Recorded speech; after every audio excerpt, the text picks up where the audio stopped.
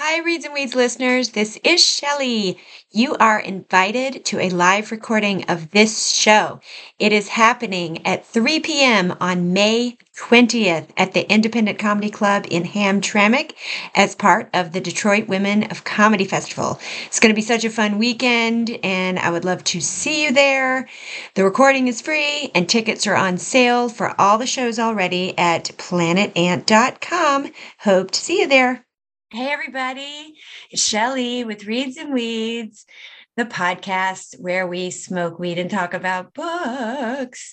And I'm so excited because I have two brand new readers on here. Well, I mean, they've been reading a long time, but this is the first time they've been on this show.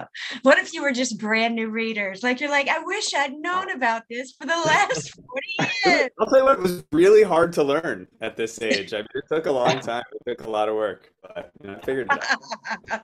I'm so proud of you. You would think that you would have to learn to read before you become a music professor at a university, but it turns out you could just pick it up later. Yeah, that's our best kept secret, actually, is that we're all Yeah, literate. yeah. They Yeah. waived the math requirements and So I have on the show with me today Ross Huff and Dan Piccolo. Hello, fellas. Hello, Shelley. Hi, Shelley. Hello. And we do a holiday show together every year with eBird and Friends holiday show at the Ark. It's been going on for 15 years. And this year I put up a little sign that said, if anybody wants to read with me, let me know. And so a couple of months ago, I did with Emily Petersmark, we did Anxious People, and that was really fun. And she came from that show. And Dan recommended this book, But Beautiful by Geoff Dyer. And I had never read anything by him. So I was curious if you ever heard of him, but no. And now I love his voice. And now that I've looked him up and understand who he is, and I want to go back and read more. So I'm excited about that. And the book is called But Beautiful. Did anyone What? mark where the title came from? I missed. It's in there, but I missed it. well, it's Oh, a right. tune. But Beautiful is a tune. I think. Look at these. These guys are so ready. See, that's what I'm saying. It's like I'm gonna look it up before I say who wrote it. Right, that was the one part I missed. I'm not just gonna hang it out there and be wrong. Hold on. While you're looking it up, I'm going to do this. I always do this. So first things first, I just went to Winewood Organics for the first time in Ann Arbor. It's the only like micro business that has a grow.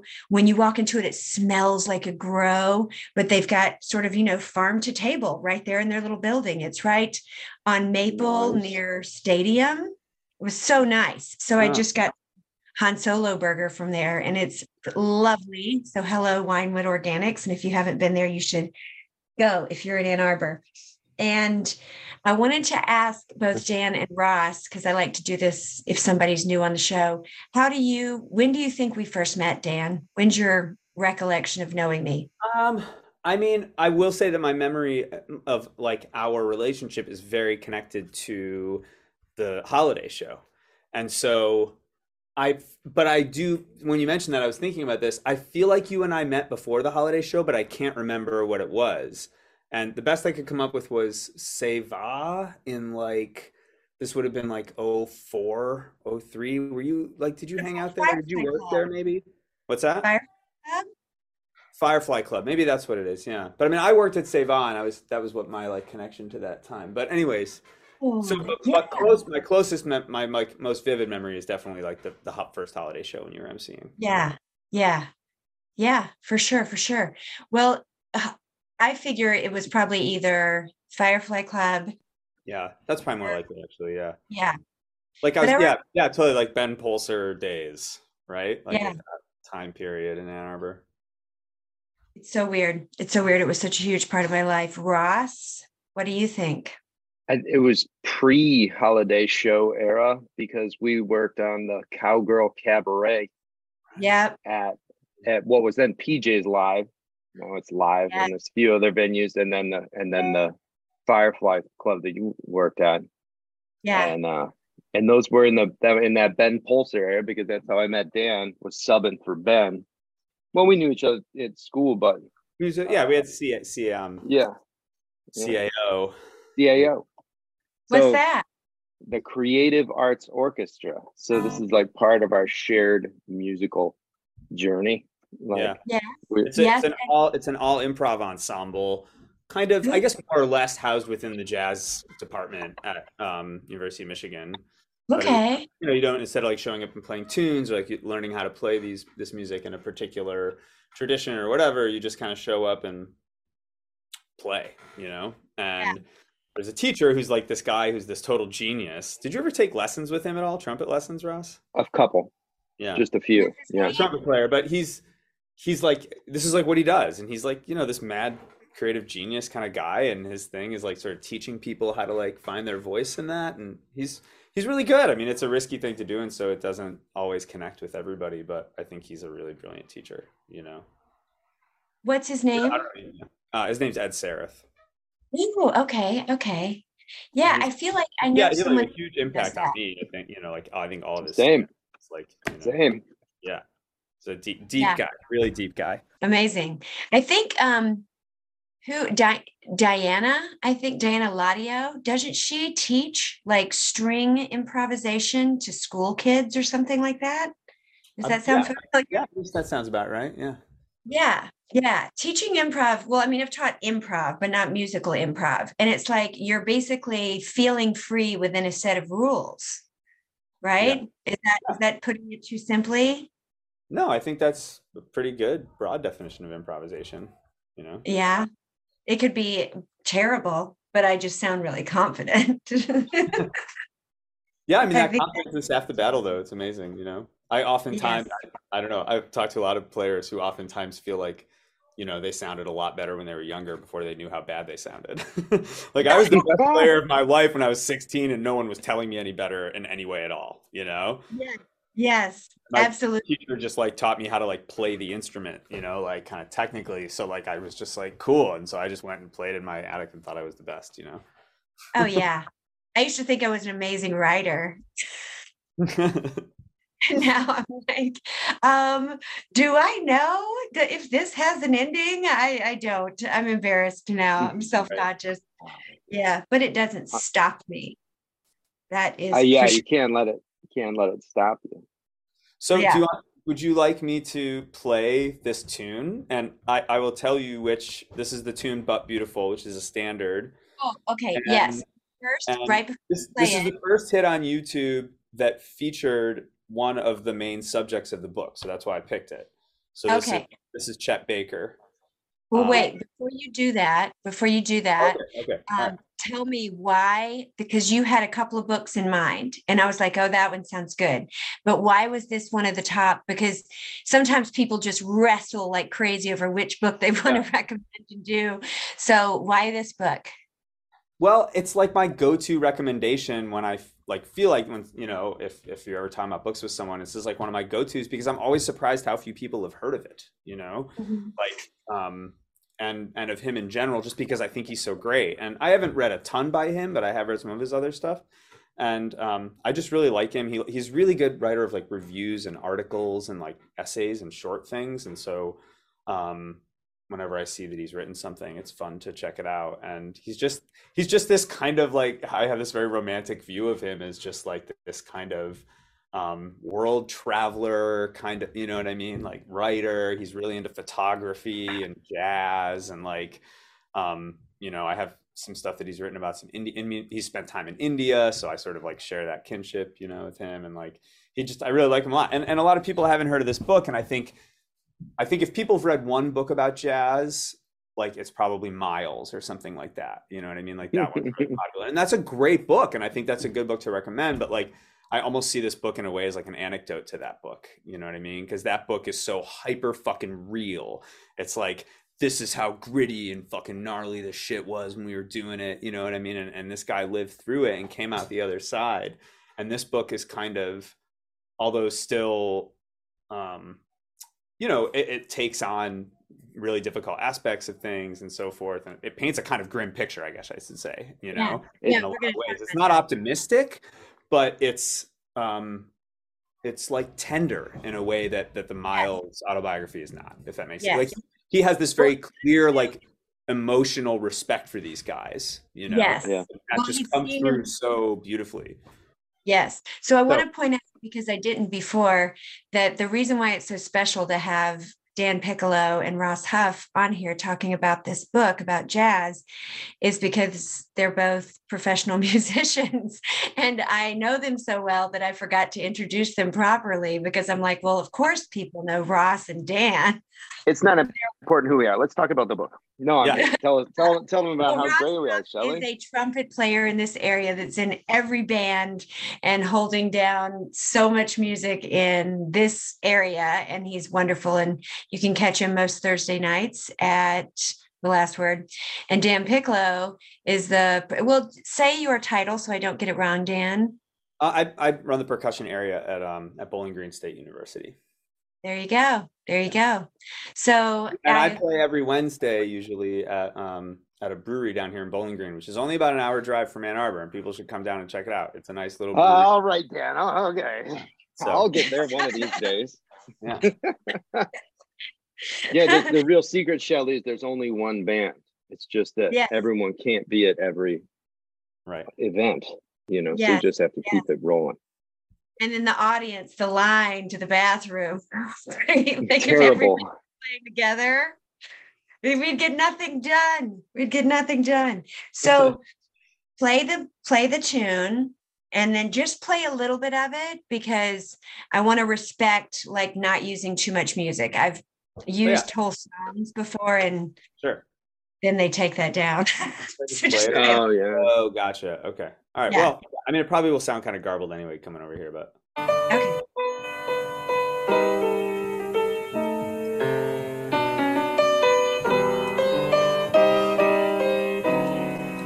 Love is funny, or it's sad. It's a quiet, or it's bad. It's a good thing, or it's bad, but beautiful. Beautiful to take a chance, and if you fall, you fall. And I'm thinking I wouldn't mind at all. Love is tearful, or it's good. It's a problem, or it's play. It's a heartache either way, but beautiful. And I'm thinking, if you were mine, I'd never let you go. But that would be beautiful, I know. There you go. Yeah. Wow. Was it Chet Baker? Chet Baker, yeah. Yeah, I had not listened to much Chet Baker, and last night when I was, oh, thank you for posting the lyrics. But I remember being so surprised when I looked up pictures after the way he was described, and I didn't expect him to be such an angular white guy. And the voice is so androgynous. It's really a whole I think look. I think that might be Post's teeth too, you know, which like just Yeah. Teeth. Whew. Breaks your heart, man. Dan, you mentioned the different character of this compared to like Mingus and Miles's books. Mhm. And several times I was like, I had to stop reading this. I'm getting so sad.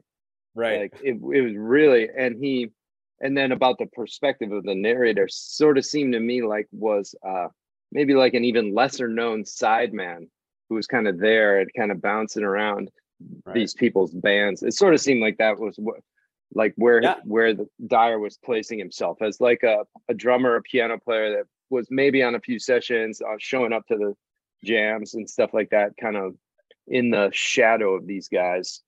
It was And like I he thought that was a took the cool role of technique. Harry driving the car with Duke or something, you know, Yeah. Yes. his part, you know. Yes. So I wanted So to I like ask that. you about the way it was written, because at the beginning in the preface, it says the writing is animated by the defining characteristics of its subject. So what he's saying is, I'm about to write a book about jazz, and the way I think about jazz is the way I've got to write this book. Like, kind of, I'm going to be quoting other people. I'm going to be dancing around some things. I'm going to take some liberties, but I'm going to stick to a true form. Kind of, he was talking about jazz, and how he was going to write the book.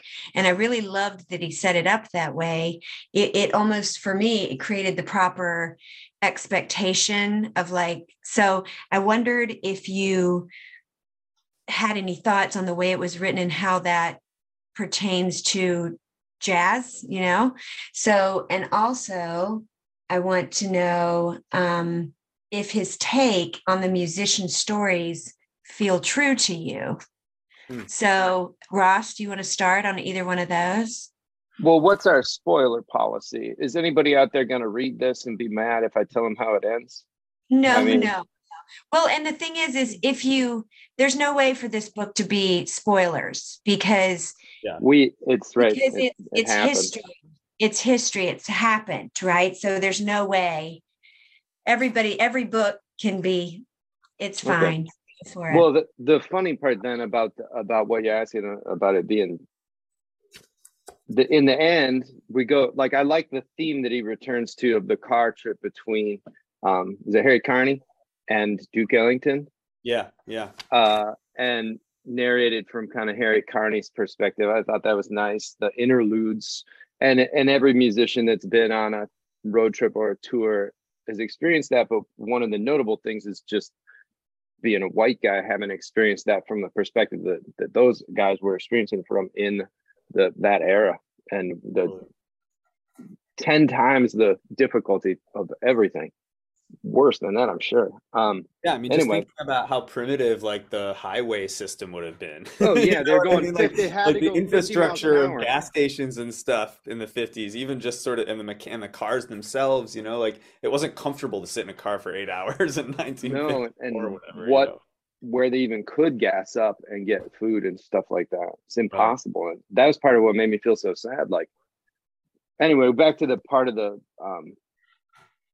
question of how it's written. But so they finally get out of the car at dawn, and they're looking around for where they're supposed to play. And then one guy says, like, I thought you knew. He said, I thought you knew where we were playing. And they're like, oh shit, well, I guess we'll ask at this diner. And Do you they're know like, where no, Duke Ellington's playing tonight? wrong tune entirely. It's the wrong town entirely. You're not even in the right city. And so, like, if that is how jazz ends, like, what were we doing all this for? Fuck, Yeah. it's dawn and we're all hungover. But it was fun, I guess. Like, I mean, but I don't think that's what you were asking about. But it's a funny sort of No, I way get for it. it to end, Well, and because he these does. were the guys that succeeded. Sorry, Dan. No, I Yes. agree. I agree with you, and it's interesting that you mentioned that. It's like he takes a dig at like free jazz maybe more than once, Couple times.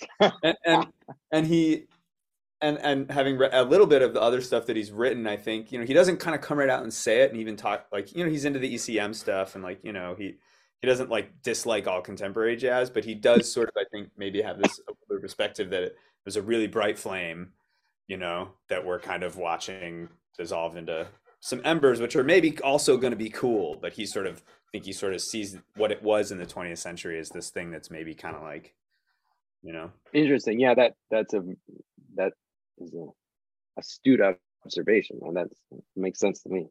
Yeah, that's So his perspective. yeah. How many of these stories did you know before you read the book? And the take on it, does it feel true? Does it feel romanticized? Like, I didn't know many of the what? stories personally. I mean, and partially because he picks, which I feel like I read this somewhere, but I guess it wasn't in the book, or maybe I just missed it when I read it this time. But he kind of purposefully picked slightly more obscure characters. I mean, I wouldn't Duke as obscure, but or Mingus for that matter. But I mean, I think it's I think it's telling that he didn't pick Coltrane, and so part of it's that it's a little bit more of um, either earlier musicians that as a young white kid in the 80s and 90s, your gateway to jazz is Coltrane, your gateway to jazz is Miles and stuff like that, and so you kind of have to go back. He makes a really cool point about that at one point at the end, actually, that I thought that I had forgotten from last time, where he talks about like how when you hear, for people who are hearing Bud Powell for the first time, having listened to a bunch of later jazz, that it's like, okay, what's the big deal? And it's like, well, everyone sounds like him. That's the big deal, And I was like, I thought that was really cool, Yes, yes. So But just anyway, to go back to your question about the stories, I mean, like, I think, so I don't know. I wasn't familiar with many of them. Does this take feel real? I mean, I think to a point, there's definitely some stuff that seems kind of maybe a little heavy-handed, well, occasionally, just so the listener understands, the way this book is written, there's scenes where Duke Ellington is having a conversation with his driver, and they're driving all around having these experiences. And, they're set differently. They're in italics. You can tell that it's sort of a running thing. And then in between are these stories of Lester Young and Coleman Hawkins and Thelonious Monk. And it's sort of a microcosm of their life at some point when things changed, or some point when they became different. And a lot of it is quite sad. So I didn't know a lot of these stories when I read them, and I was just kind of heartbroken. But I wondered if you knew them already, and had you heard them told this way, or did you just think, did you know this, Ross, these stories? Yeah, not in a narrative sense, but like apocryphally. And there was discussion with both in school and like with our colleagues about like, oh yeah, Bud Powell was dealing with schizophrenia and had gone to a mental institution and had an electroshock therapy or something that really effed him up. And with Pepe's teeth too, like those sort of general. Yeah. Like, I didn't know specifics really beyond that, personally. Yeah, there were some, and that Monk was a bit of an out guy, like kind of like intellectually, and these kind of ideas were there, and the theme that there was at one point in the book that, and this is sort of like him driving home that point, but saying how so many of the stories end. The history of modern jazz is a history of musicians ending up in rooms like this. The whiteness of the coats, like a denial of the dim nocturnal world of the music, right? So every guy is like having to kick heroin or in the mental ward or something, and he choosing those stories in particular to focus on. And like that theme was aware in my experience learning this music. And it was, just, and also the car crashes and your old lady shooting the guy on the bandstand and all that kind of stuff. Like we were aware of it, but never in like just a narrative way like this. And it's kind of cute, for him to write it this way, but it brings the reader into it in an emotional way that just a plain history wouldn't do. I don't know. So I kind of liked it. Yeah. Yeah. What do you think? Yeah, I just don't think I can. By choosing those stories. What does it say about jazz by choosing those stories? Well, when I think about, I think of so first he tells us that he's going to write this in a style that honors the subject, right? Then he starts telling these specific stories in a certain way. So he guys obviously vomiting on blood. He loves these people, right? He obviously wants to honor these people, but these are sad stories. And my thought was, well, what do you think that tells us about jazz? What picture is he painting? You know what I mean? He sort of comes right out and says it. Which part is that in? Where he talks about how, if you go far enough back, like jazz comes from the blues, and the blues comes from, and you basically just trace it back to the slave experience, Mm-hmm. Yeah. Where is it? I can't remember where he says that, but. And it's the history of the 21st century and of the country as a whole. And like, right. It's like jazz if it tells, it's amazing that these people persevered Right. and did what they did in spite of all of these things. They're just trying to deal with their situations, and that, Right. as far as I know, in their cases of drugs and stuff like that. But I mean, they one of got those their things- heads, hit. Go ahead. Sorry, I'm sorry. I'm not used to talking on Zoom like I used to be.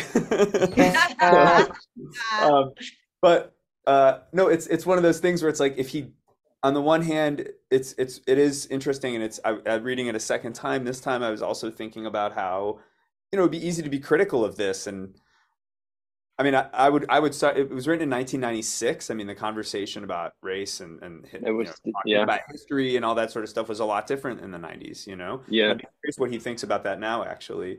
But it's one of those things where you could say, on the one hand, if he deals with it, you can say, oh well, it's kind of brave of him to take that on, and like I don't know that maybe it was a little risky, and maybe he gets it wrong here or there, in terms of how he approaches that as a white narrator. But at the same yeah, time, if he only told stories that were kind of like, oh, this guy made a lot of great jazz and then had a great life, you know what I mean? Then we'd be like, yeah, he didn't really deal with this shit, you know what I mean? So I think in a way you're always going to be trying to find the right balance. And I think, I don't think it's totally off, but I do think there are times when his, whatever, I'm going to use academic words, but like his like privileged, like the privilege of his narrator kind of does show through, I think sometimes, yeah. Probably Interesting. so. Interesting. The frustration. Go ahead, Shelley. Oh, I was going to say, because as I never thought of Thelonious Monk as like the way I think of him now, right? With Nellie kind of guiding him around, and he was consumed by sort of scattered, and she's the anchor, and he's just writing things and playing things and doing his thing. But it was almost like without her, he would have floated away. And then I looked up pictures of him, and I'm like, oh my gosh, look at them. Look Yeah. at them, how, they moved into that apartment in New York and stayed there forever. And they were just like, that was their world right there in that little area. And he's so, in my mind, Thelonious Monk is like this giant figure, I guess, from the music and the impact of the music, I guess. Yeah. But in life was probably just living in this 4 square block reality, like with, trying to hold it together. Like that was the impression that I got. And it was fascinating. So I think one thing that Dyer does really well is just the humanness. Like everything's very human. There's very much, he allows people to glow and be shiny, but he also talks about Charles Mingus eating so much, like a grotesque amount, and just being so big and insane that it was hard to even be in the space with him, where he was like driving, his appetites were like eating the world, and that was I didn't have that much of it. So all of these people in this book became very human to me. Like, oh, he's that guy. I know that guy. I know musicians that could go down that path, or I know musicians that have gained and lost 60 pounds from the time I see him, and God knows what's happening, but they're a genius, So that's what I really appreciated. Yeah. I enjoyed that too. There was a couple, and the way he described he imaginatively described the way Monk approached the piano and the way he approached composing, and like taking away all but the necessary parts, and like playing the opposite of the music or something. I love all of the kind of really descriptive parts, and he did get a little poetic at times, and but he almost sometimes implied like whatever pain and torture and harm that these musicians went through was somehow necessary. Like in the case of Art Pepper, I think like this was necessary for what they were trying to make, or somehow it was like, and I don't know that it is. It's what you can only be left wondering, like what would have been possible if these people had like mental health care that would have helped them, Right. or Yes. you know, methadone programs or something that would have been a little more compassionate, or what the fuck the army was thinking. What Yeah. you see Lester Young, and it's like, you know what, go ahead and play in your jazz club. Yeah. We don't need you for cannon fodder. What it's a subtly, to me, like indicts the entire like establishment as a failure of where the culture. Like, Totally. Yeah. Yeah. It So does the make it seem story, so amazing that they were able, like you said, Ross, it do anything. seems so amazing they were able to do this. Never mind create like this like incredible force of like artistic material that's like this undeniable thing, you know? Yeah, in spite of every possible obstruction, Yeah. and that's, you know, it's not mine to speak on the Black experience, but it's Right. like, this well, is what you know, we when I see. think about what would make me stop creating, and I can't think of anything. You know, when I think about the lowest I've been, or the poorest I've been, or the busiest I've been, like the creativity has to come back or I'll die.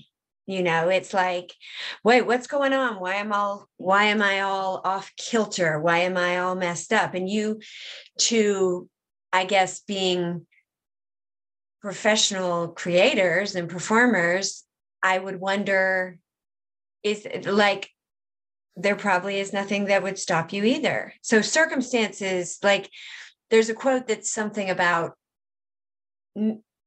suffering takes up the space allowed, meaning if you are, for example, Prince Harry and Meghan, you know, if you're Harry and Meghan, your suffering is a completely different experience, but it's still real and it's still there. You know what I mean? You're still like trapped in a life you don't want, with all sorts of expectations.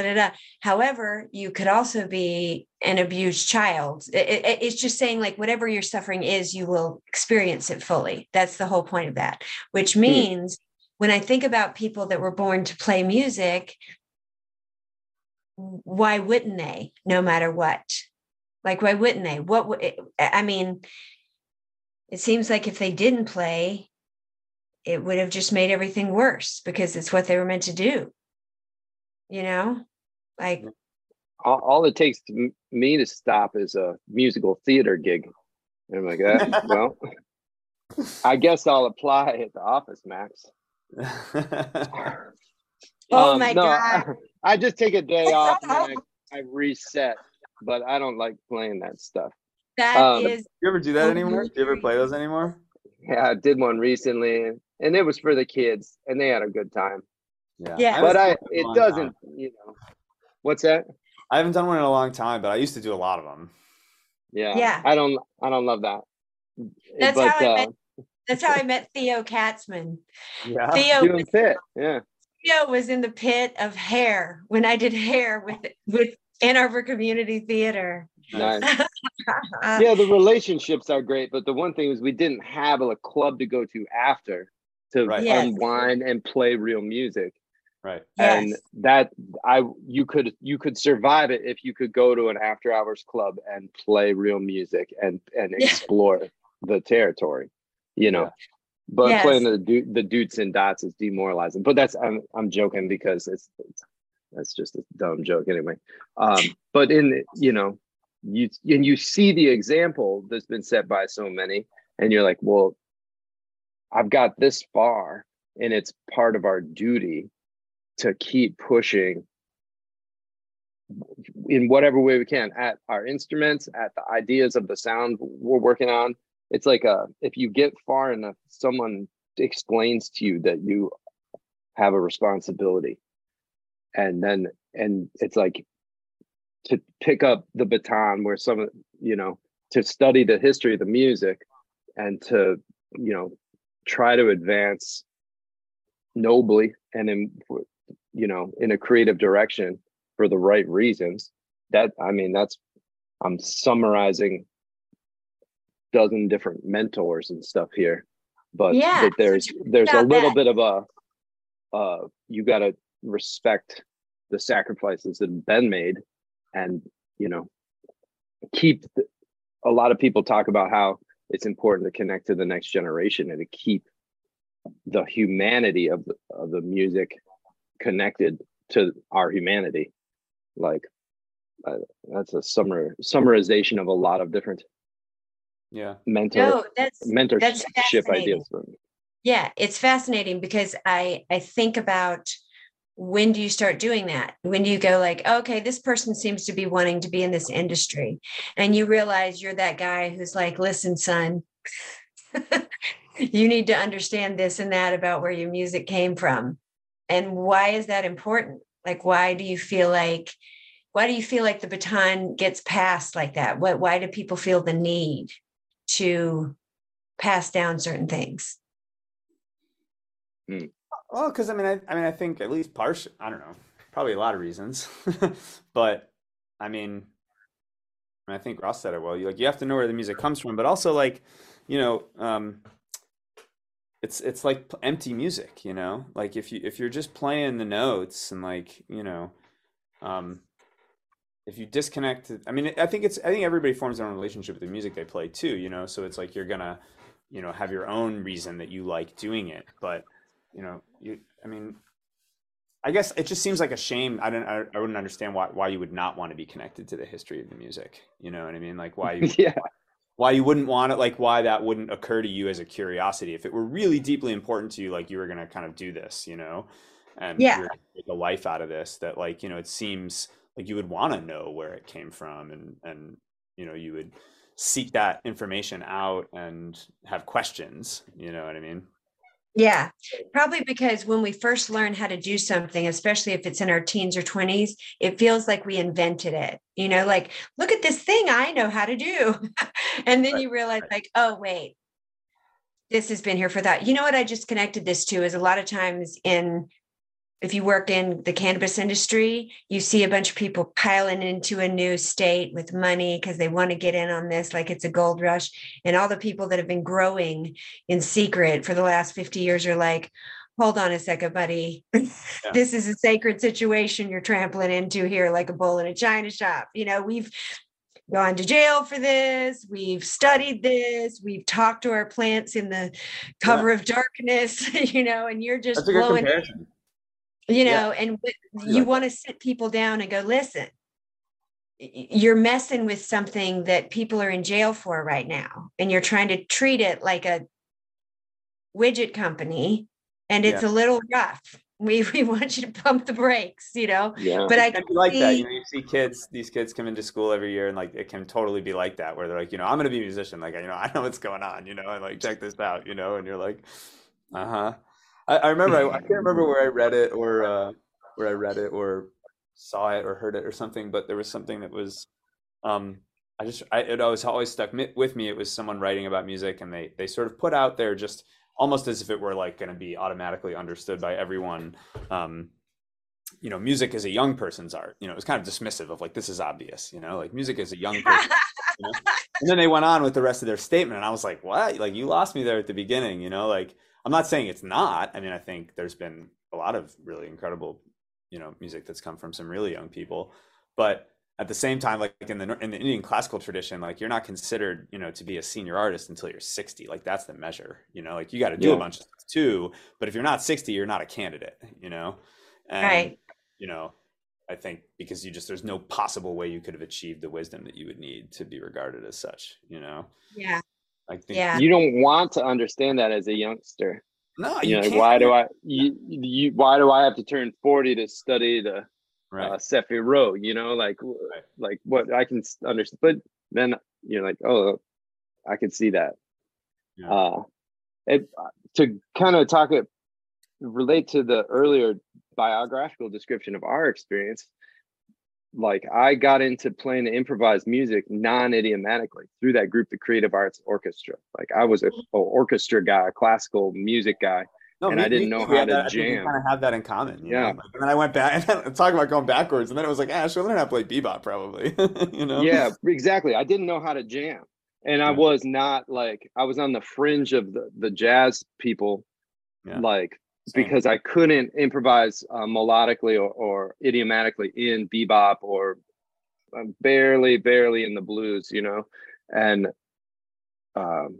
so I had to go back through the history of the music very methodically and learn it that way. But coming from like, so I got into this music like that this book talks about from non-idiomatic music. So coming from more of the free music side of things, and in our what's up? I want you to explain non-idiomatic for Oh, myself and others. well, like my understanding of it is an idiom is like a recognizable like thematic gesture, like a certain type of chordal structure, a certain type of beat. Like you can tell the difference between disco and like bluegrass music because it has a Yes, you different can. feeling to it. Those are two different idioms. So non-idiomatic music is not necessarily identified with any particular genre or style. And so we could just play anything that came to our imagination. If you could, it turns out once you can communicate more complex ideas, then you can use your imagination a lot better, which is the reason for studying bebop.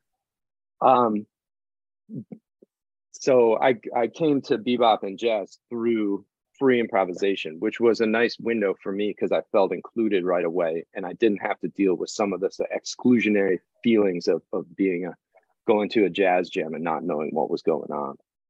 Yeah.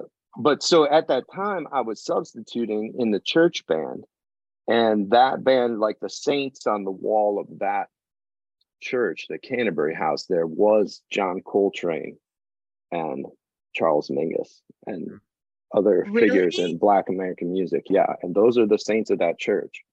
And we played a lot, and Monk, and we played a lot of that music in the liturgy of that church. And that was like a student chapel there at U of M. Anyway, so Canterbury House, do you know that spot? Yes, I've been there. So do that jazz mass house? Do they still do that? That's jazz mass. Yeah, I'm not mass. sure. I'm not sure if they've changed it a lot, but they're still there. And I think they're doing stuff. It's changed shape a lot. They have a new great chaplain place. on there. Yeah. I'll tell you what is great about where we live and where Dan used to live. And I feel really lucky because I remember when my nephew, when he was about in the 7th or 8th grade or something, he started playing the saxophone, and I got so excited, and I got him all this music, and I got him some books, and then he stopped like after a year, and he started playing football, and then he started riding dirt bikes, and it just wasn't his thing. But I was like, oh, there's nowhere for them to go. Like there's nowhere in Ann Arbor. Yeah. It's like, oh, you can go play at the Firefly Club. You can go play at the library. You can go play, there was places for young people to play music. And I can't imagine where in 30 miles a middle schooler would have played music in that small town. Or maybe I just wasn't aware of it, but I thought, man, I got so lucky. But my education of all of this probably came through the Firefly Club. I mean, all of a sudden I was just plop in the middle of nonstop music. And it felt like such a education, I was suddenly just immersed and met all these musicians that I didn't even realize their impact on the world. And then, so what I loved about this book was I feel like I've seen so many musicians who they walk in and you're like, oh, okay, I don't know this person's name yet, but they've lived and they're about to crush it. Like I didn't even know how to explain it when I first started working there, but somebody's going to sit down on a stool and look like they can barely move. And then they're going to blow your mind and you're going to feel everything. And you're going to go, okay, I get it. This is a living legend. I get it. And then some people were just singing jazz songs. They would come with their band and they had a lovely voice and everybody could play the music and you'd go, oh, okay. good, but it wasn't the same. It wasn't the same. So what I love, one of the things I loved about this book was that kind of like there's a certain amount of expression that is visceral that is in all of these people that he chose to show.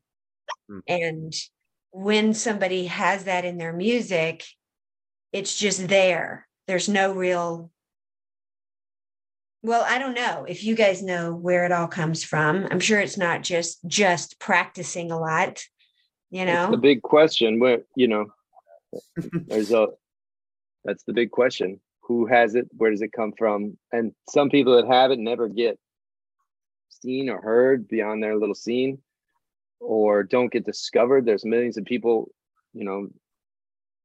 that aren't going to be seen by the gatekeepers of the industry or whatever. And there's others that will, and that has nothing to do with what they're bringing as a performance, And Yeah. and yeah, the fascinating thing is like when you see somebody that has it, it breaks you apart immediately. Like Alice Coltrane played at Hill Auditorium not long before she passed away, and that was just hair-raising experience. And I wanted to tell this story in a different context, but a different context entirely.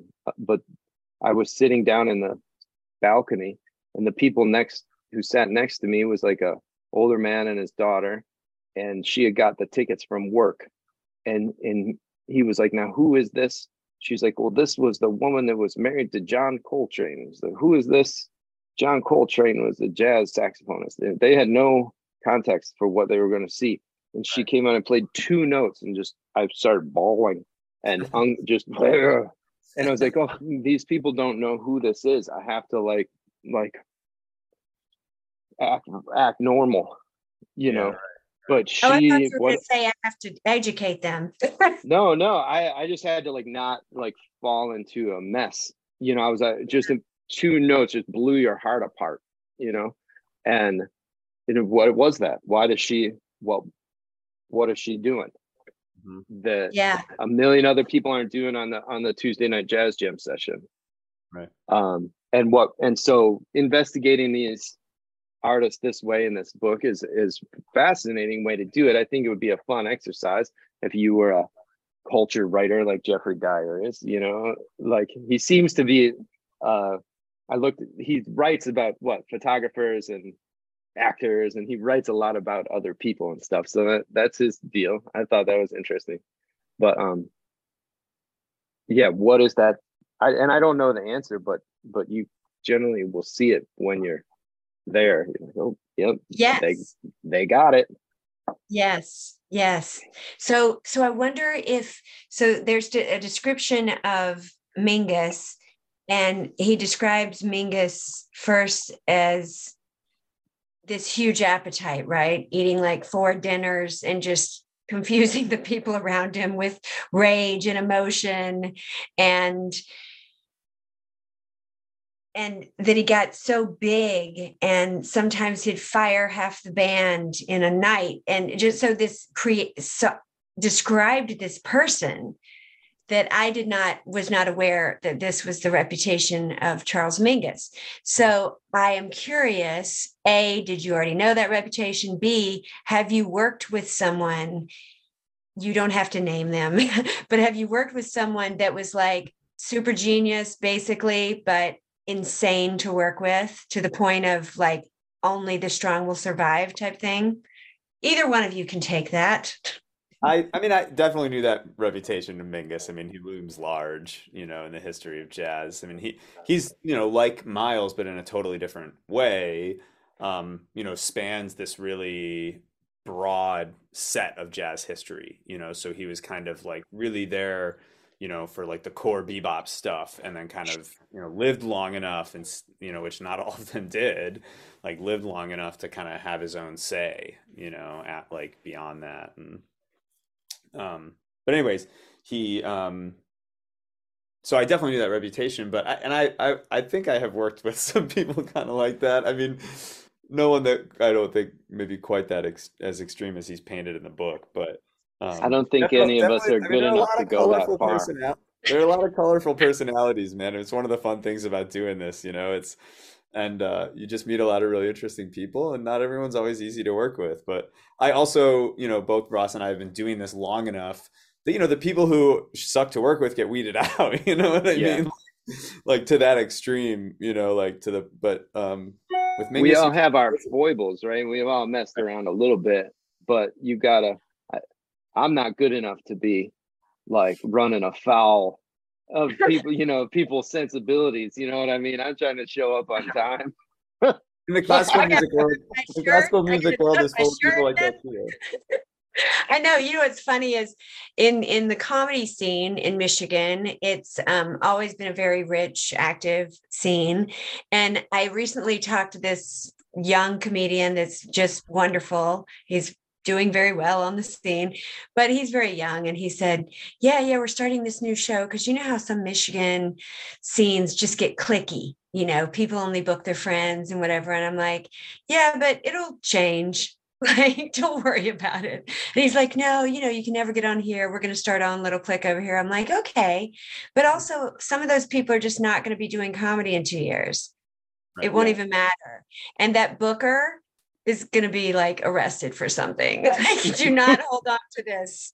Like, if you really like doing comedy and you keep writing and showing up places and getting a little bit better and writing and showing up places and get a little bit better and you're nice to everybody, you're going to do so great. You know, don't worry, because when I think about the music scene and the comedy scene, some people are just going to flame out or give up, or that all these crazy pressures are going to happen to them, but instead of it enhancing, that it's going to run them straight into the wall. You know, like, don't worry about it too much. Hold on loosely, like focus on yourself, do your thing, but there will be craziness around you. People will be, as Ross said, running afoul. and and you'll be like, should I also drink bourbon every night? And then you'll go, at some point, hopefully you'll go, no, because things don't seem to work out well for that guy. I don't want to be like that. So you need to pay attention. You know, if you're young and in that scene, I think it's cautionary tale about, you know, when I was reading this book, it's so beautifully written. And then I thought of something like, oh my gosh, there's those shows that show some entertainer crash and burn. Do you know what I'm talking about? It's like it used to be a series, right? And they would show this rising star that then crashed and went crazy. And I used to really like those when I was young. And then as I got older, I'm like, oh, I don't like that. I don't like hearing about someone's downfall. It feels so cheap, you know? But it's because when they would do it, when they would show like a child star crash and burn, they did it in a really tacky kind of feasting on someone's carcass kind of way. These stories, I think, are told like in honor of a tragic hero kind of way. Like, this is this person sort of creating something that we all came to appreciate almost at the expense of themselves, but also that's who they were. That's where it came from. I'm not going to polish it up in any way to make it what it isn't. You know, it came out of this exact person. So yeah, so I want to read this part because this is so wonderful. Or maybe Ross, can you turn to page 117? I've been practicing. Okay. On page 117, start with he claimed gangsters up at the top and go down to Oh yeah, okay, hang on. Charles Mingus Enterprises. So most of this page, but stop at Charles Mingus Enterprises. So he claimed gangsters. Oh, I'm so in the wrong start page. Hang on. 117. Top. Okay, he claimed gangsters were out to get him and warned others that gangster friends of his would kill them. He said whatever he wanted to because as far as he was concerned, he had nothing to keep quiet about. People asked quietly, who the fuck did he think he was? That was an easy one to answer. He thought he was Charles Mingus, the only Charles Mingus. He fought on every front he could to extricate himself from the clutches of a holding corporation called America. He wanted to own the means of production, his production. He set up his own record label and organized a rebel alternative to the official Newport Festival, driving around the town with a bullhorn, getting them to come to his festival as though he were telling them to vote Mingus, vote Mingus. He wanted to own his own club, a ballroom where he could play dance music, a school for music, art, and gymnastics. Nothing was ever enough. Convinced he was being ripped off right down the line, he decided to make his records available through mail order only, and almost got prosecuted himself for ripping other people off. Customers sent in checks, waited for the records that never arrived, and then wrote to ask what was going on, thereby adding to the chaos at Charles Mingus Enterprises. Yes. So I'm thinking, like, what if you knew this guy? You'd be like, this guy is fucking crazy if he was driving around Ann Arbor with a bullhorn. You know, like, I'm gonna sell my records this way. You'd be like, Charles, man, hey, relax, buddy. I mean, I feel like he is. He does make him seem like a character of people I have actually known, though. You know what I mean? Yes. It's just so. Like, I appreciate your enthusiasm, but Funny. I'm gonna need a summer off from you, and I wish you luck. Yeah, yeah. That's I love that. Okay. So wanted to ask y'all, because I have something else I want you to read, but I wanted to see if there was anything that you wanted to read or talk about specifically. I didn't like mark anything to specifically read, but I mean, I marked some things. There was a number of like really nice ideas, like when he's criticizing the 10-minute Coltrane like solos, with little of the feeling that distinguishes both the master and his most distinguished disciples, like Pharoah Sanders. Listening to them, you're tempted, even when impressed, to respond like Lester Young. Yeah, man, but can you sing me a song?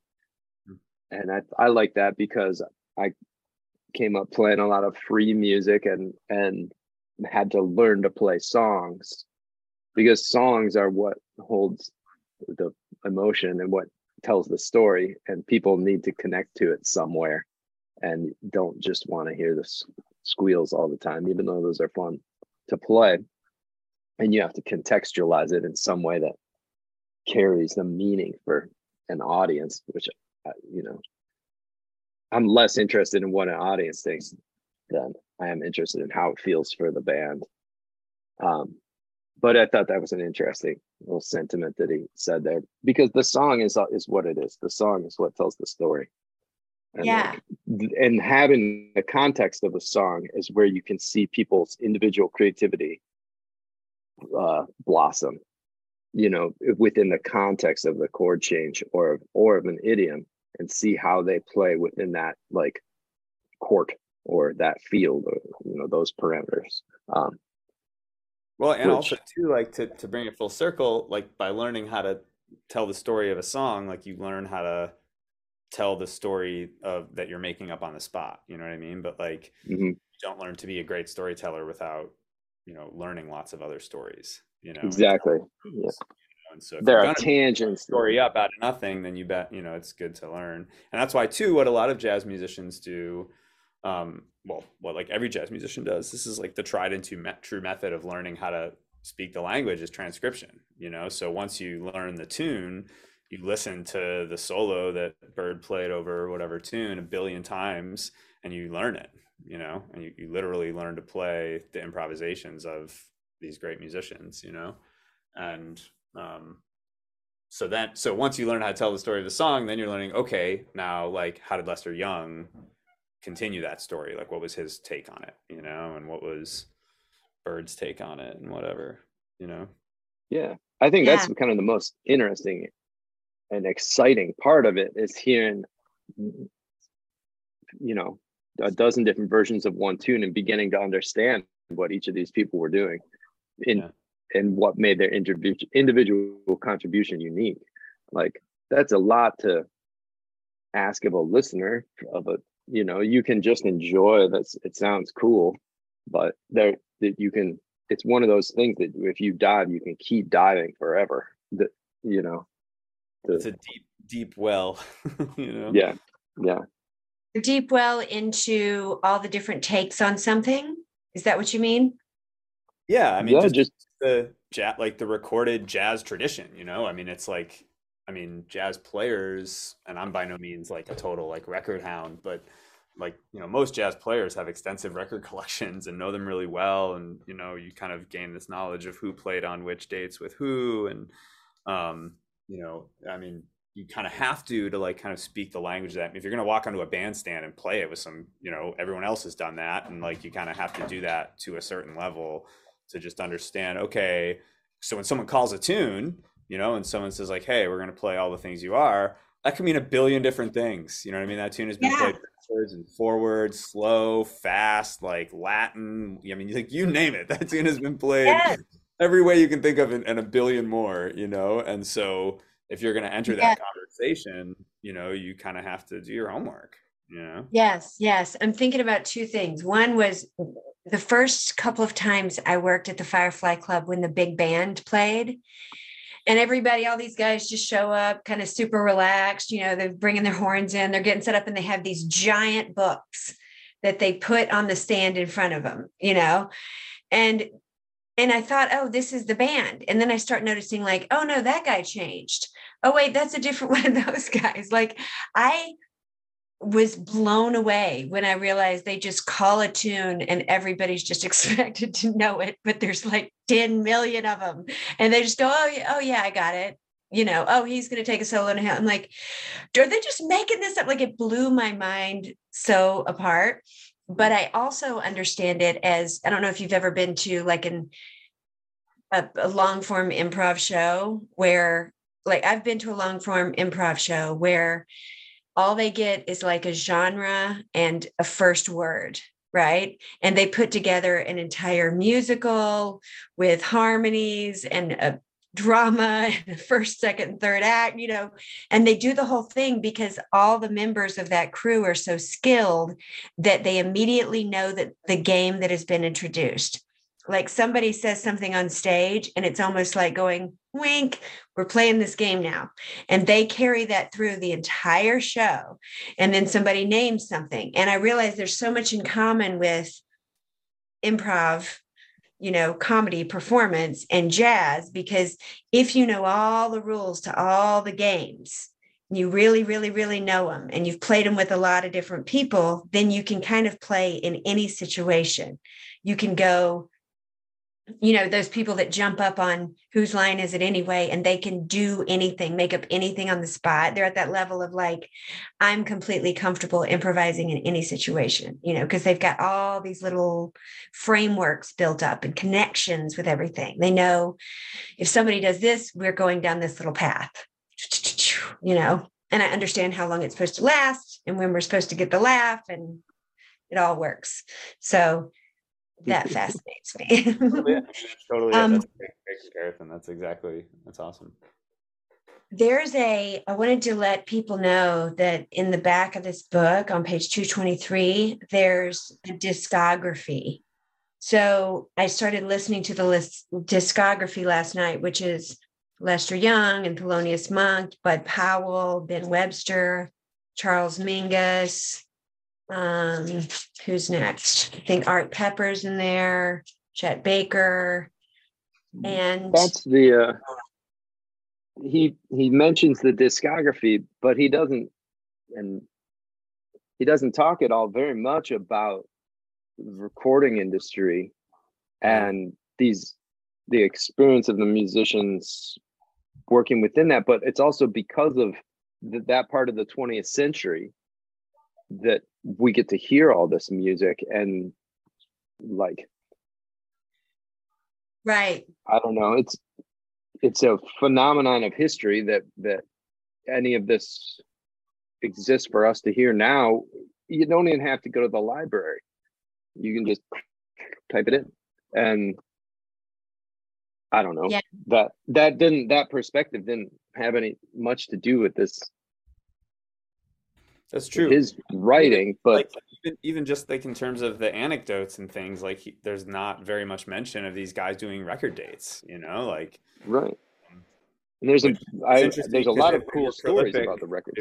Yeah, they were prolifically like active in the recording studio as well as on the bandstand. So, I mean, I guess some of Yeah. them still, it And how is. the medium, Now that you mention it, I'm like, yeah, he doesn't. That's not like there's no stories about right because there are some great stories from record dates, you know. yeah. Yeah. Well, he does tell the story of, oh, no, no, no. I looked that up. I looked that up. The one about, um, I think it was Thelonious Monk, who was thought to have schizophrenia. Who was thought to have schizophrenia? Bud Powell. Powell? Bud Powell, yeah. I'm gonna mess that story up. I'm gonna mess that story up. I'm not gonna Yeah. because I can't I remember which wasn't one. sure to tell the apocryphal stories I had heard, like Yeah, John right. Sinclair does a poem about Thelonious Monk, and somebody gives him a 10 strip or something and leaves, and he comes back to check on him, and Monk opens the door just a crack with the chain on there, and he says, do you have any more of that stuff, man? This don't seem to be doing it. What is it? What's a 10 strip? LSD. Oh, okay, a 10 strip. Gosh, I'm like, gosh, this could be anything. I was going through a lot of options in my mind. Yeah, the this doesn't. moral being that the LSD had no effect on Thelonious Monk's disposition at all. And Yeah, do you have any? I don't think this stuff is working.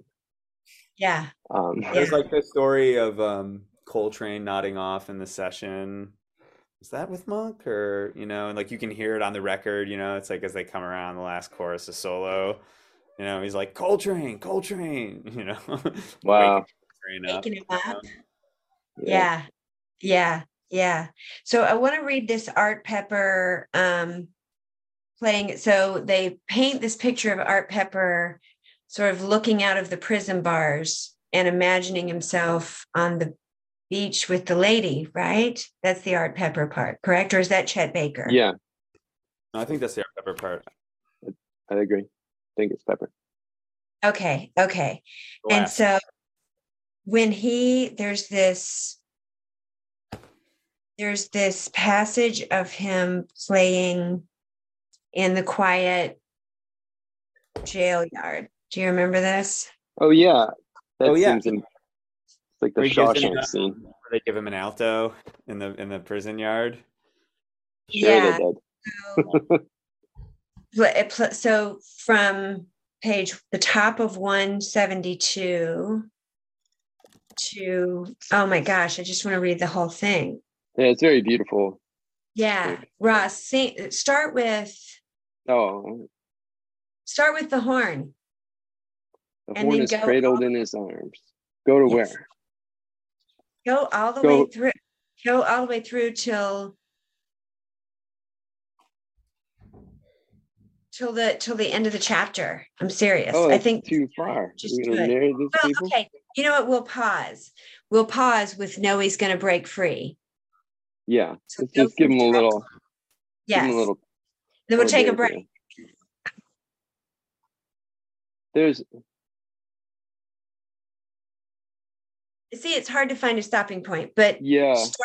Yeah. So let's go. The horn is cradled in his arms. He's going to Yeah. break free, and then we'll I go.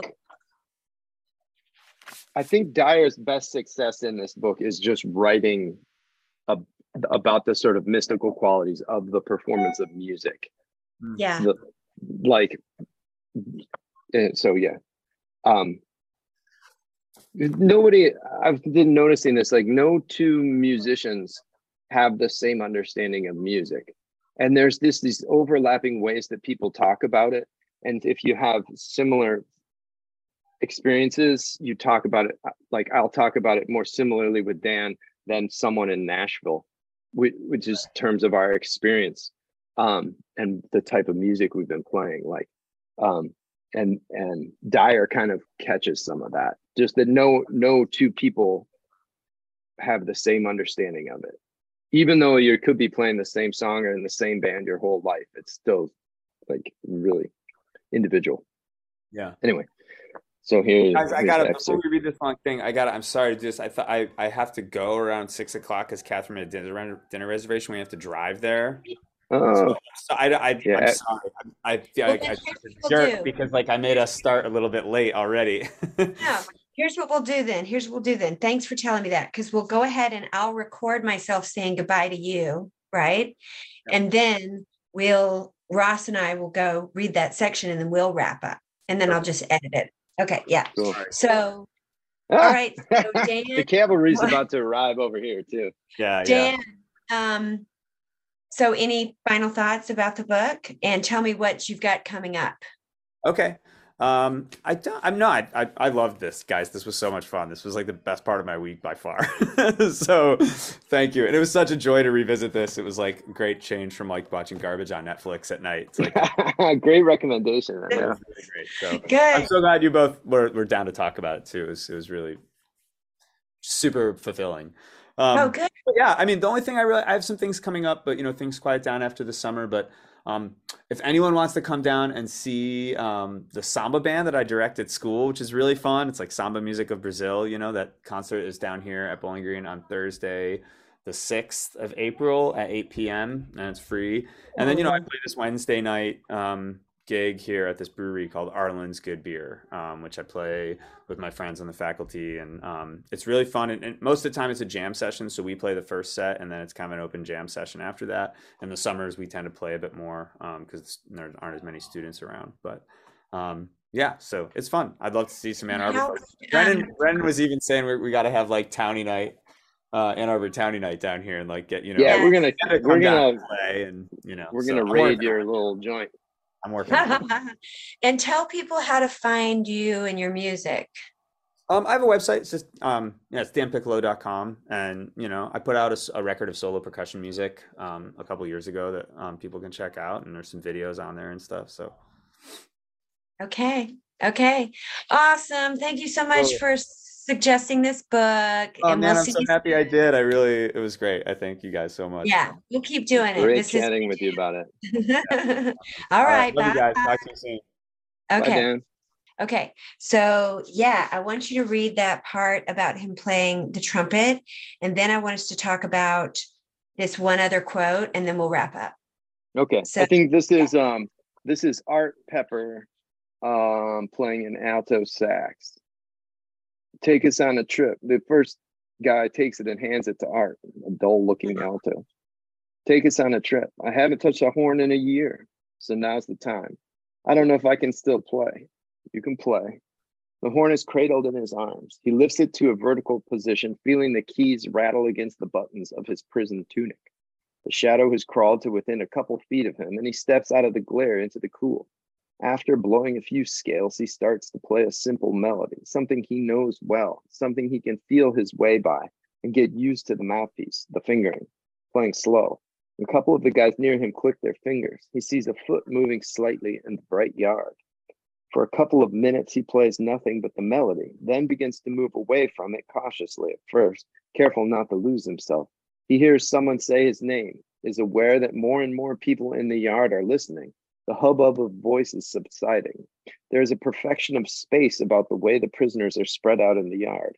Although he is still playing the melody, it is as if it is gradually becoming hemmed in and has less room to move until all it can do is cry out, tearing at itself like someone dashing his head against the walls of a cell.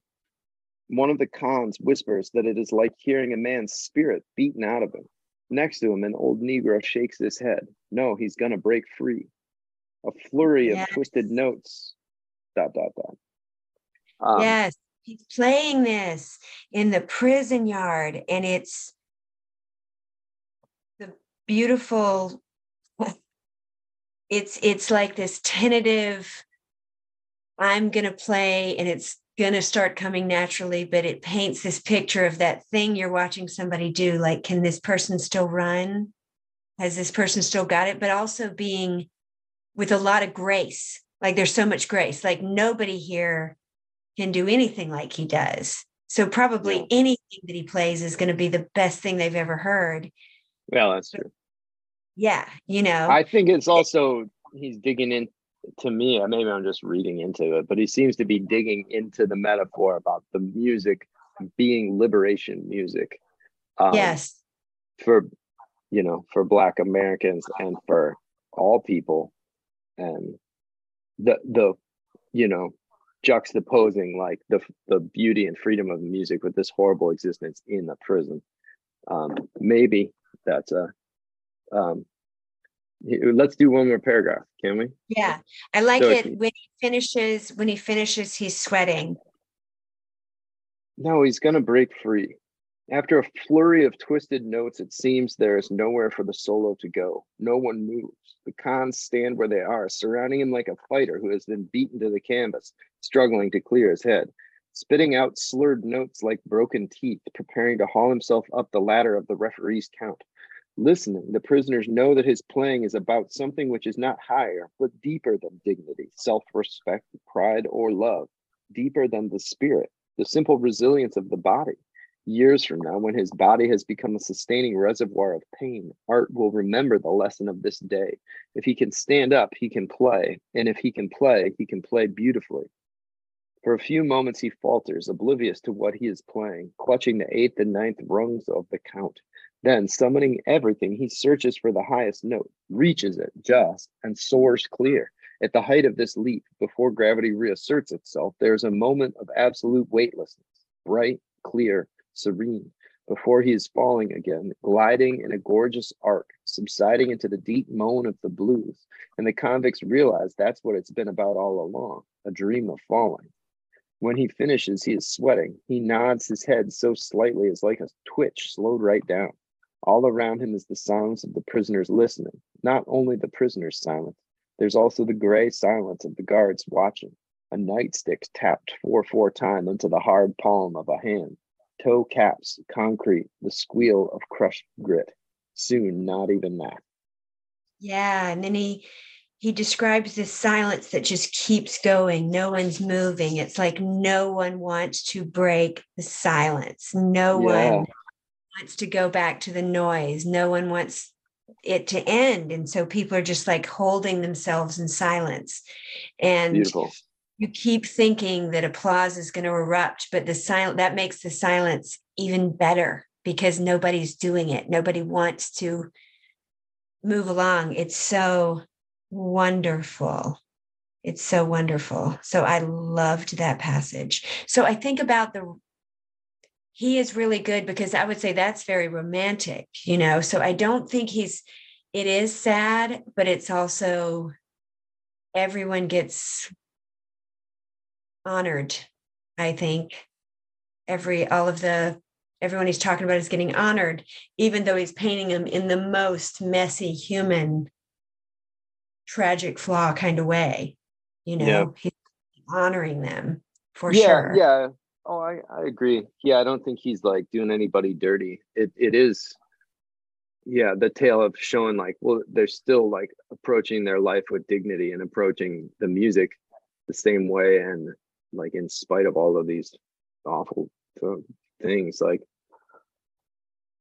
so many people got clobbered by the cops and all different stuff and drugs, but that there's dignity and the way they succeeded at creating the sound in spite of all that. I think he honors that pretty well. It's not just like a sordid tale of misery. Right. But also it's the honor of like, I need us all to look at the fact that this man was creating magic things and our society beat him down. Yeah. And it was his fault. But also they're still awesome. It's like they're still outliving you, whoever you were that hit him in the head, like there's still that person is an unnamed, the army guard is an unnamed asshole. Right. Those people just exist as like a the ticket taker. Yeah, for sure. So one of the very last things I wanted to talk about on page 207. So one of the things about this book is there's a preface, and then there's all these stories of different amazing jazz musician stories, very just wonderfully observant and slightly improvised historical truths, but with a lot of creative license, I think is a good way to put it. Mm-hmm. And then the back of the book, part 3, is more of a scholastic analysis of these same topics. So, Yeah, you get to the academic part there. Yeah. Yeah. So there's the academic part. And in the academic part, sounds completely different. It's really interesting to go from the middle of this book to the end, because it sounds like 2 completely different writers. It's pretty impressive. He went real postdoc thesis area on there. But Yes. And I'm like, oh, wait, so I wasn't ready for this. This isn't as what fun. part were you looking at here? So on page 207, he says, he's talking about the long shadow of Coltrane and the question of what can still be said in the bebop idiom or part of a larger Mm-hmm. doubt facing contemporary jazz players. Does any new and important work remain to be done? So that's interesting, because he's talking about like almost every person who's playing jazz is wrestling with the idea of like how do we go deeper? Do we go wider? Do we just keep reinterpreting the same thing? And so that at the bottom of that paragraph, he says, the art form most devoted to its past, jazz has always been the most forward looking, so that the most radical work is often simultaneously the most traditional. I thought that was so fascinating, because if you're playing jazz standards, right, you're basing what you're presenting on this long history that a bunch of people have agreed to learn. And also you realize that part of this history is making it your own. And you're making it your own based on whoever you grew up learning it from, who'd already made it their own. And so what do you think about that statement? That art form devoted to its past, jazz is always, what do you think about that? Now let me look at it again a second. Art form devoted to its most forward-looking, the most radical work is often simultaneously the most traditional. Yeah, the tradition, I mean, the tradition at its best, if such a thing, is in breaking with tradition. The critics didn't like them. Miles' next album didn't sound like Miles' last album. So I already made that one.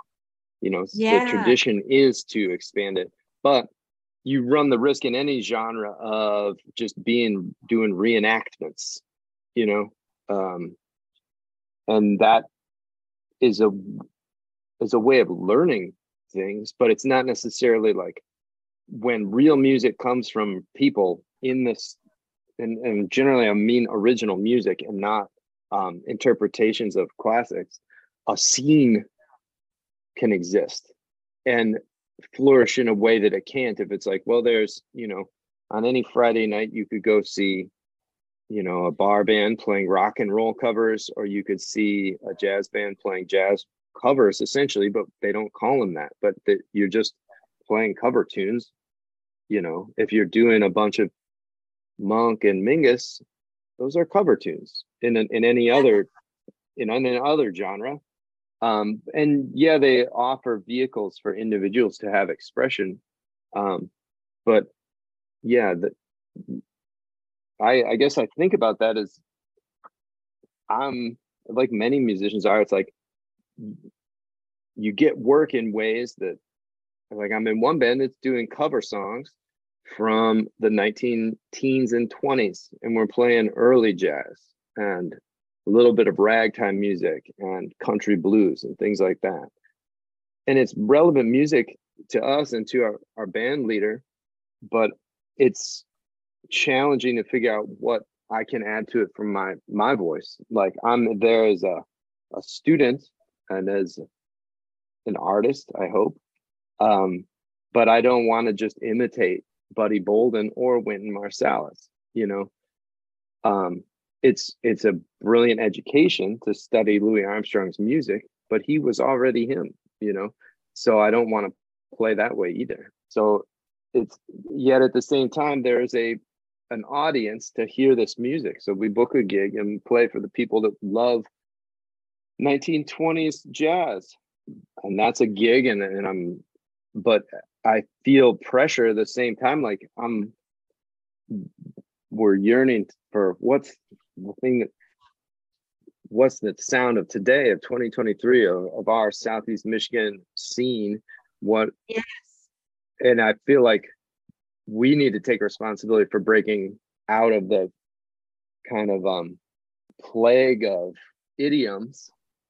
I'm in a dance band that plays funk music, but it's all from the golden era of funk. But we do some originals in the tradition. So it's like, how do we put together a thing that is clearly enough? It's not a drift and you can't relate it to anything, but it's, people don't like novelty. So you got to introduce it in fragments. Yes. And the challenge is to write or collaborate in ways that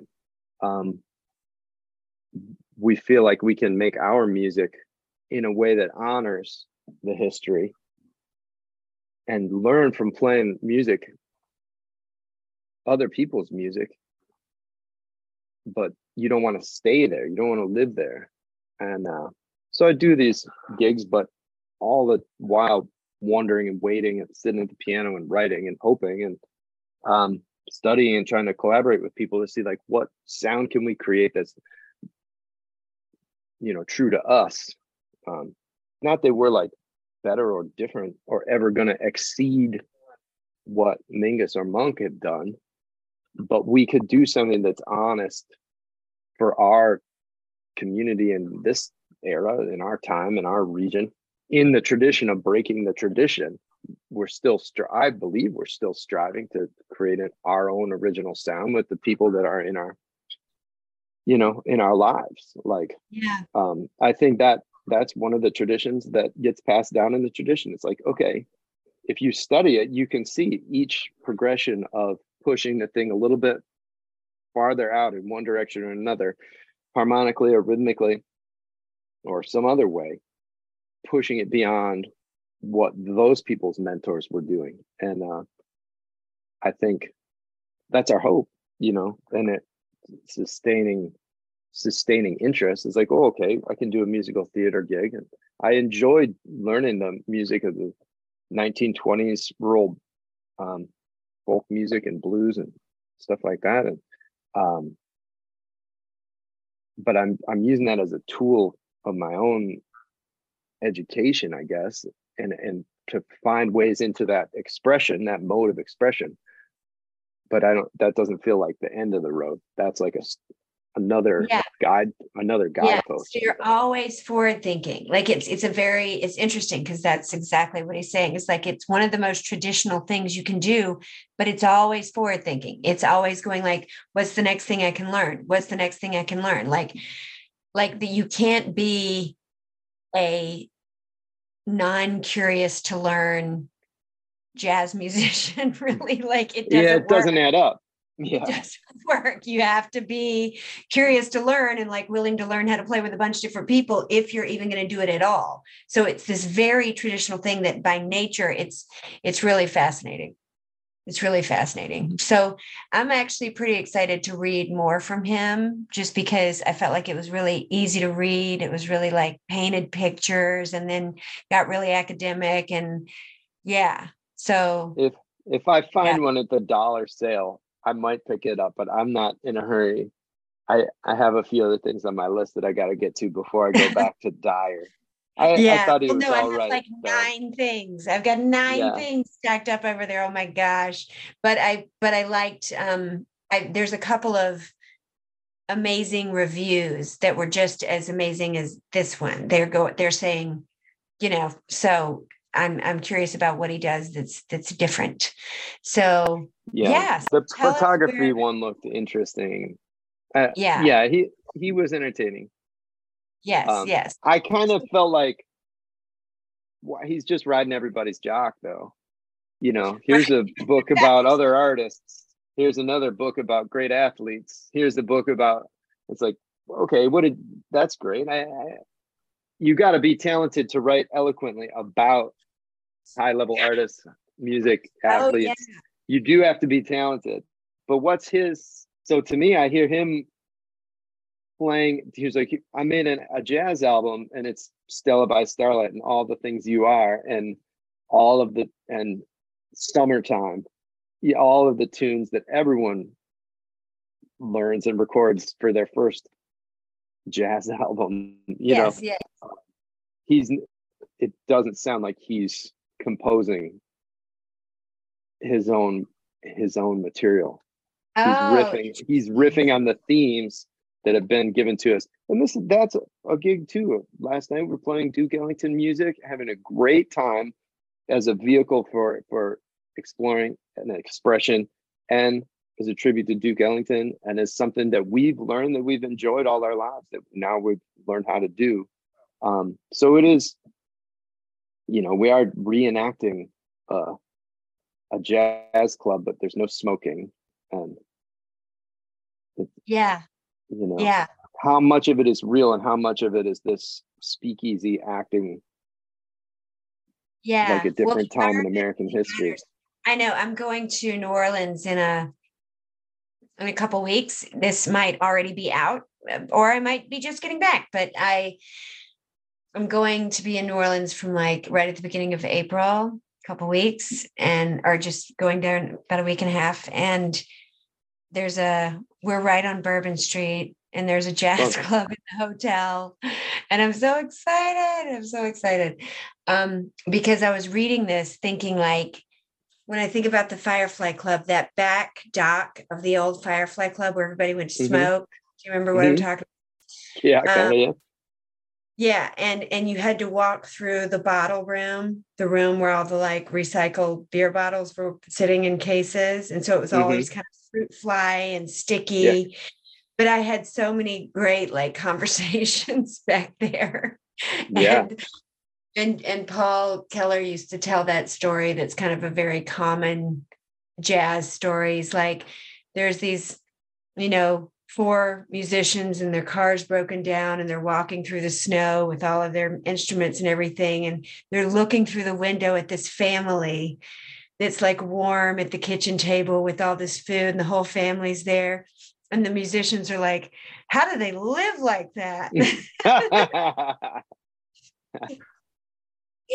And so whenever I hear musician stories or read stories like this, I think about all the just regular old dudes frumpled up, just like coughing in the back. And then they'd come out and play this beautiful music. And it was this very humble production. It was just, yeah. So where can we see you, hear you? I've got some cool ones. Every Thursday night, I'm at the Last Word Bar with the Ferratones.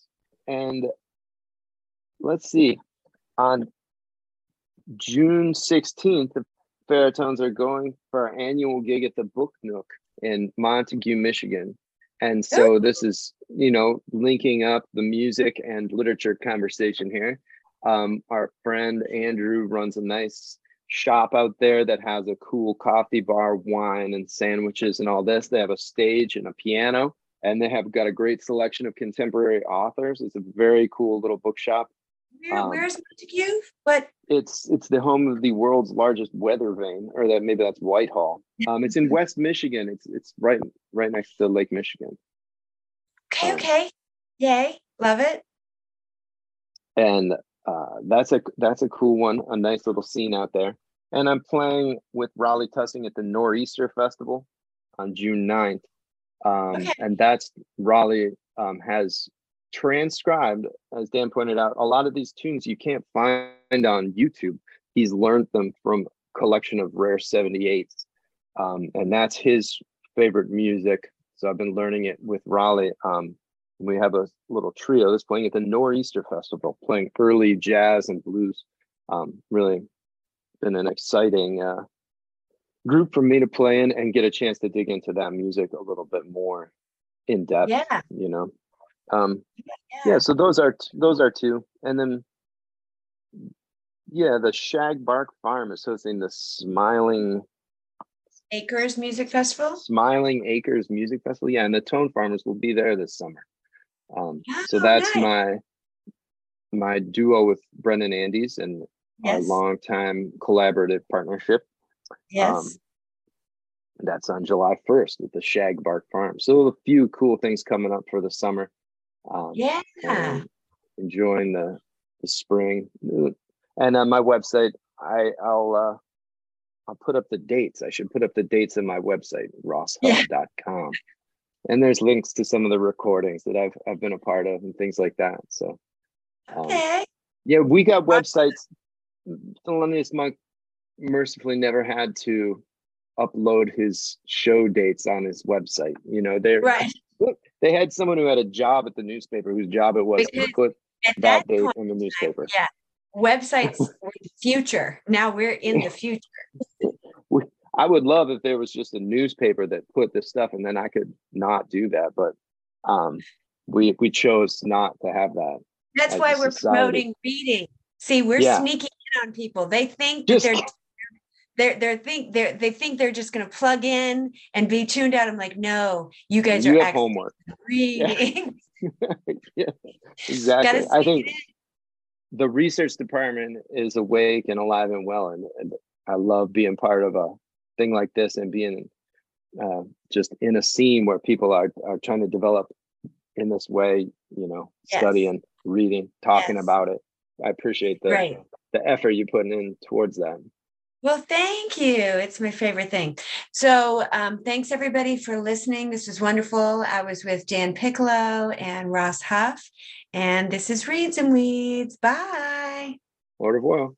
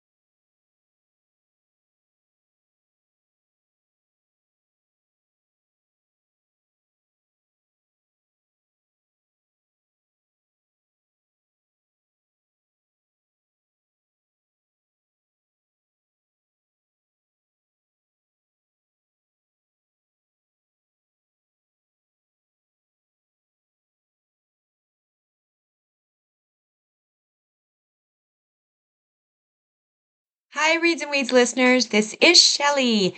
You are invited to a live recording of this show. It is happening at 3 p.m. on May 20th at the Independent Comedy Club in Hamtramck as part of the Detroit Women of Comedy Festival. It's going to be such a fun weekend, and I would love to see you there. The recording is free, and tickets are on sale for all the shows already at planetant.com. Hope to see you there.